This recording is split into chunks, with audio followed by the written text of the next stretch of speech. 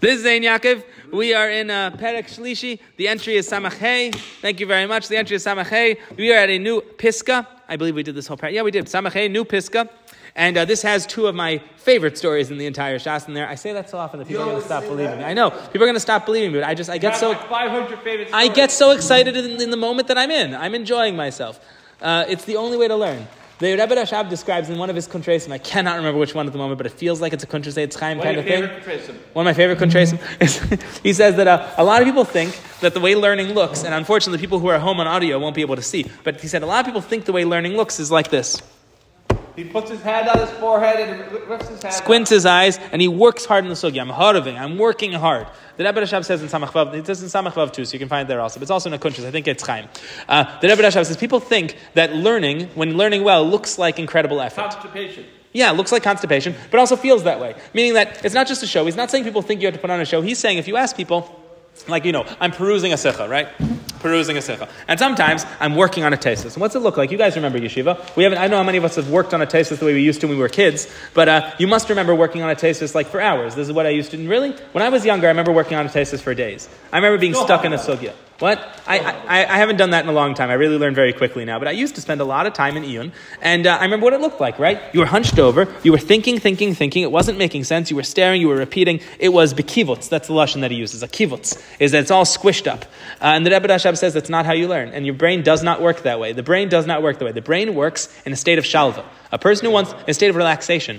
Not a state of total relaxation. You don't put your feet up on a chair. A beanbag chair in a pipe is not the way to learn a tesvis. But a person who's learning properly is relaxed. They're comfortable. He looked at his watch your eyes so fast this year. If you want to know the best way to get through a difficult passage of anything, it's to not have a time limit.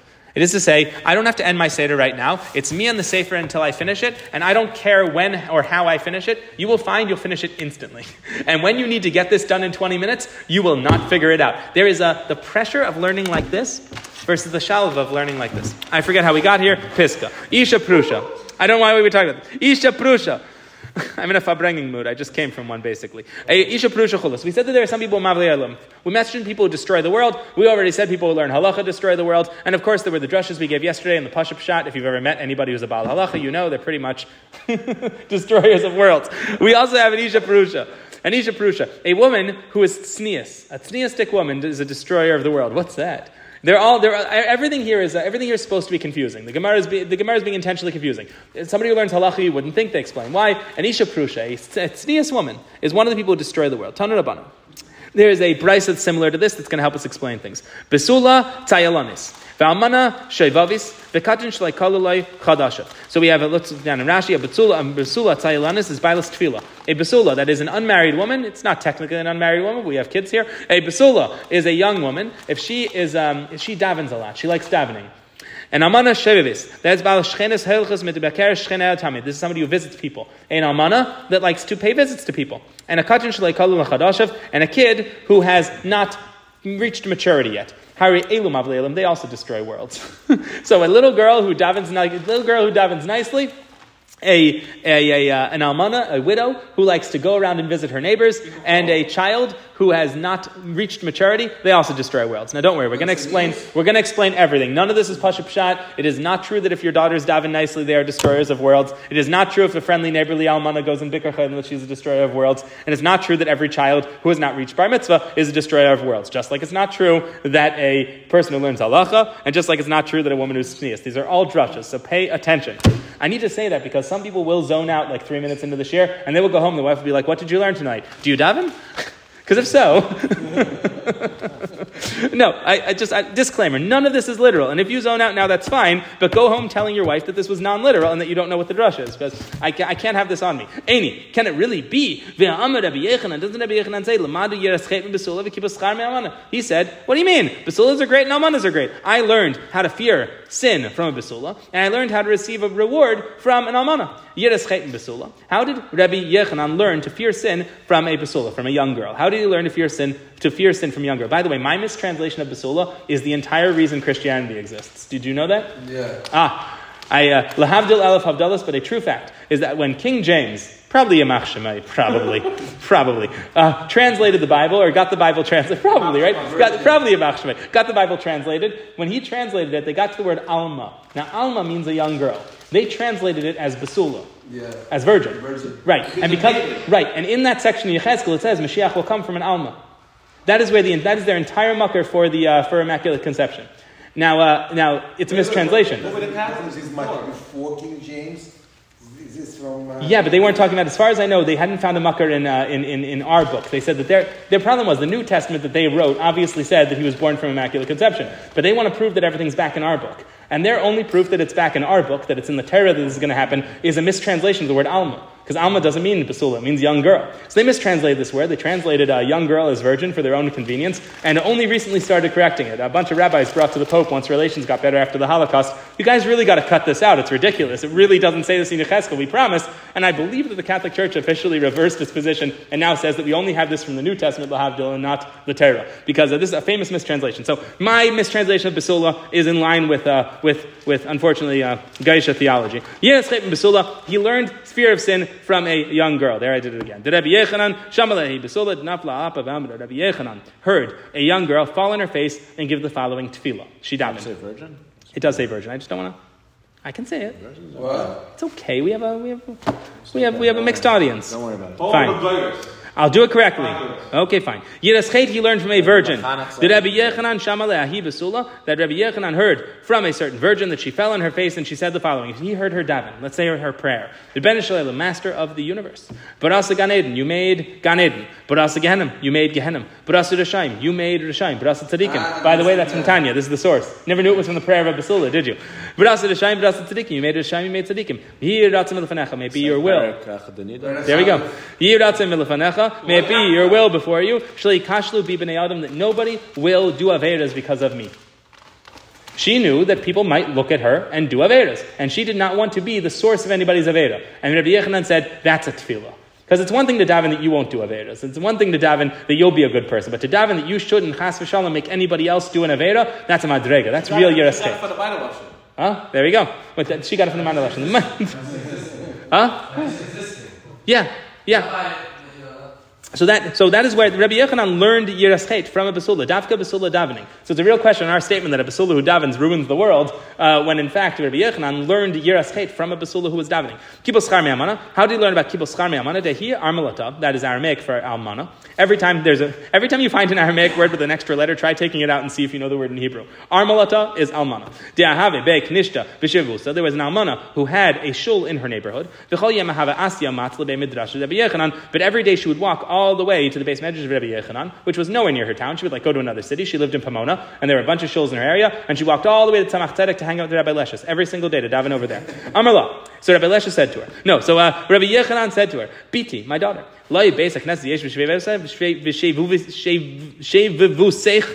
that's a rough one, right?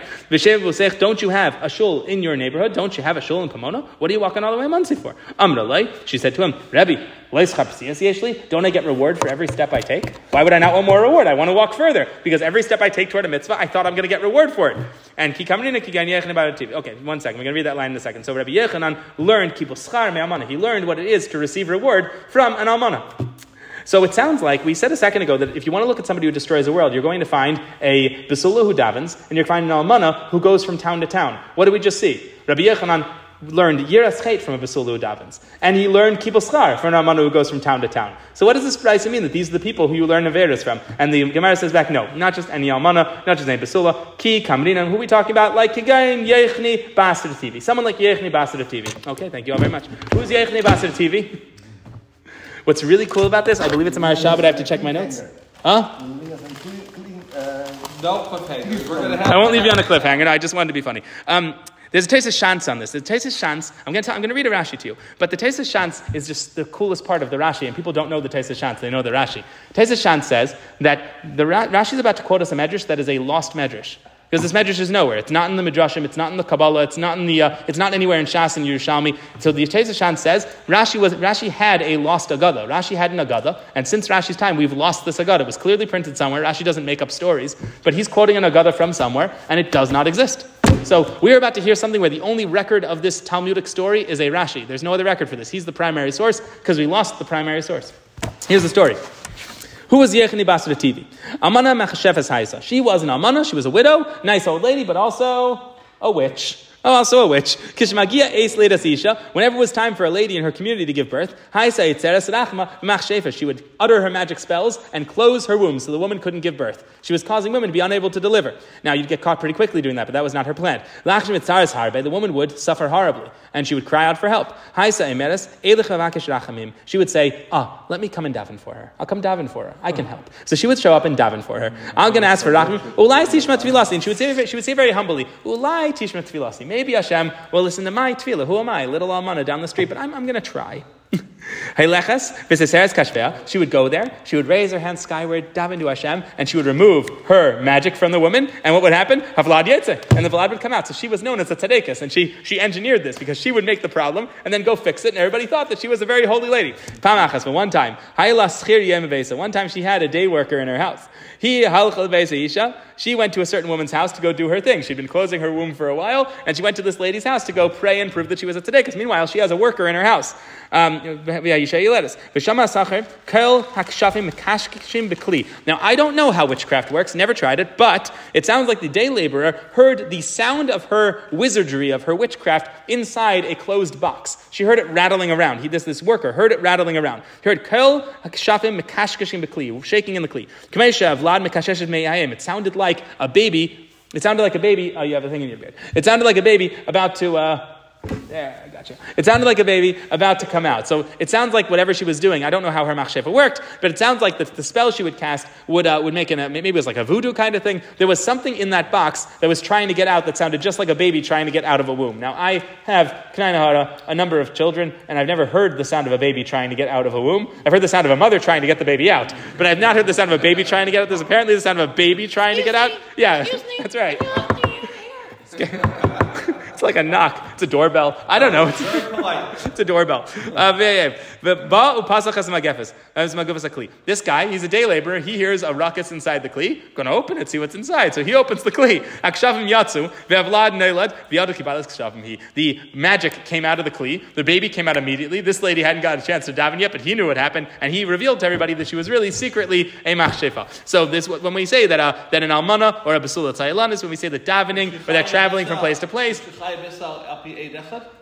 That's a great question that I don't know the answer to. I think not. I don't think you're a chayiv misal peirei echad for machshefa. I think the only time we do that is with znos. So I don't think so. But it's been a while since I learned Sanhedrin. If you really want to know if right, which is the kind of znos, we'll put her to death for. No, she's going to drink the water and die. The only time we have that's the only ed echad because erein ba. Right? But if you really want to know the answer to that question, you should go to Parat's share where they are learning Sanhedrin right now, and that's where the dinim of how to kill a machshefa is. Okay, I want to do a little bit of commentary, even though we're running a little late. The reason is I've been having too much fun with you guys. He was a witch? Yes. The guy opened the box, and the magic flew out of the box, and the baby came out, and I guess he put two and two together. If I opened a box in someone's house that sounded like a baby and the magic flew out, I'd be suspicious at least suspicious.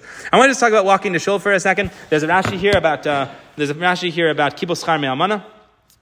I guess it's this one. Rashi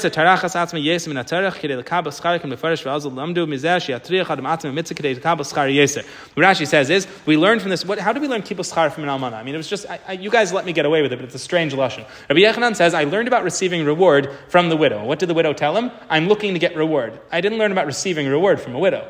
I learned about somebody being interested in receiving a reward, but I haven't learned kibbutz schar me'almana. So Rashi explains that here. Rashi says kibbutz schar me'almana means that he learned from this almana the fum tzara agra, that the harder you work for something, the more schar you get. She says back to him, I know I get schar for walking to shul, but I want more schar for more walking to shul. Does that work? And he goes, that does work. Indeed, the harder you try for a mitzvah, the harder, the more reward you get.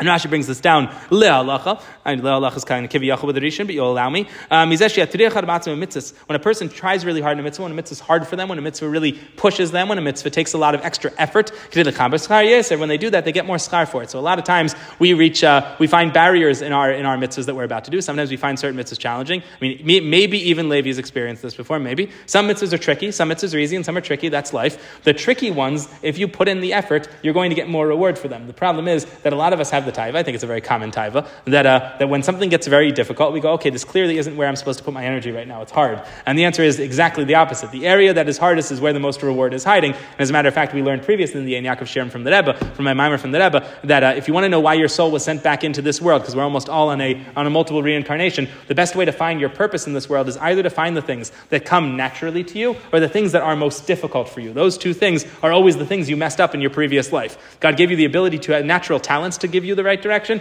and also natural challenges, because the Yetzer Hara simply does not try very hard to stop you from doing things that you already accomplished. So if you don't have a Yetzer Hara for tzedakah right now, some people don't have it. Some people love giving tzedakah. I'm among them. I love giving tzedakah. I don't have a Yetzer Hara for that. You know what that means? That means that last time I was here, I gave plenty of tzedakah and I didn't come back to give tzedakah. But I have Yetzer Haras for other things. If I told you, I don't know if you'd want me giving the shir anymore. You just can't tell people your Yetzer Hara, so we always say ice cream, right? If I have Yetzer Haras for other things, why do I have Yetzer Hara for those things? The answer is because last time I was here on this world, I failed in those areas, and the Yetzer Hara doesn't want me to succeed in the areas in which I failed. Okay.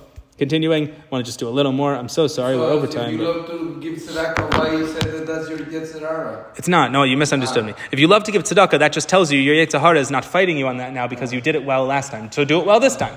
But if you want to know where you're trying, what you did poorly in your last life, I know a lot of people are very interested in what was I in my past life and what. Maybe this is. I'll tell you the truth. If you really want to know what happened in your past life, I 100% know where I went wrong in my past life. I'm sure of it. You know how I know? I know what I have a Yetzer Hara for. The Yetzer Hara doesn't show up to try to trick you into messing up things that you got right last time. It comes in to mess you up on things that you got wrong last time, so you still make the same mistake again. That's the Yetzer Hara's whole point. Right? If I came back to do 10 mitzvahs, those are going to be the 10 mitzvahs the Yetzer Hara fights me on. So if you want to know what you did poorly in your last life, just ask yourself what's hard. So you don't really have to do, no Kabbalah necessary. Okay, continuing. Let's talk about walking to Shul, and then we'll finish it for today. Just a quick halachic discussion of distances walking to Shul. There is a Gemara in Bava Metzia. It's on 107a, that when Rav says, that when the pasuk says, Baruch atah ba'ir, you shall be blessed in the city. Sounds like a good bracha, right? Rav says, that is a bracha that your house should be close to a Shul. You should. I've gotten this bracha. Jesus. I've gotten this bracha. Rabbi Weber got this bracha even more though. Baruch atah ba'ir is a bracha. Your house should be close to a shul. Rabbi Yechanan asks on this, and please note this is Rabbi Yechanan, the same one from our story who learned schar pesias from an amana. Rabbi Yechanan asks him, "That's not a bracha. What about schar pesias?" Now that's cool because if you don't know our Gemara, you don't understand why Rabbi Yechanan is so interested in that drasha. But Rabbi Yechanan responds to him, "Schar pesias. Where'd he get that idea from?" An almana. So the almana talked to Rabbi Yechanan. This was rattling around in his head for years. Schar pesias. And Rav comes out with a drasha. It'd be great to live next to a shul. Rabbi Yechanan goes, no, it wouldn't. Schar pesias. What about if you still got to wait to the mikveh and come back? There we go. That's why we're not going to build a mikveh here. Schar pesias. That's why we don't have a mikveh. In Brachas 8a at the very beginning, there's a long discussion over whether it's better to daven where you learn or whether it's better to daven in shul. Through that discussion, we discover that there were about 13 shuls in Tzipori, but Rabbi Ami and Rabbi Yasi would both daven only where they learned, and the poskim understand this to mean that they would walk past many shuls to get to their base medrash as part of an understanding that if you want more schar pesias, you might be even allowed to pass a shul. Which is, of course, an interesting area in halacha, because maybe passing a shul is mavir and ala mitzvahs. It sounds like for schar pesias, according to poskim, you can pass many shuls for the reward of walking far. One more thing, and then we're going to call it, then I'll take all of your questions. There's Magen Avram, it's in Arachaim, 90:18. He brings le halacha that if there are two shuls in your town, then it is a mitzvah to go to the further one because of schar pesias. So it is a Baruch atah ba'ir that I live right next to our shul, but it sounds like I should be davening a Karabach. You will see me there on Shabbos, bli neder.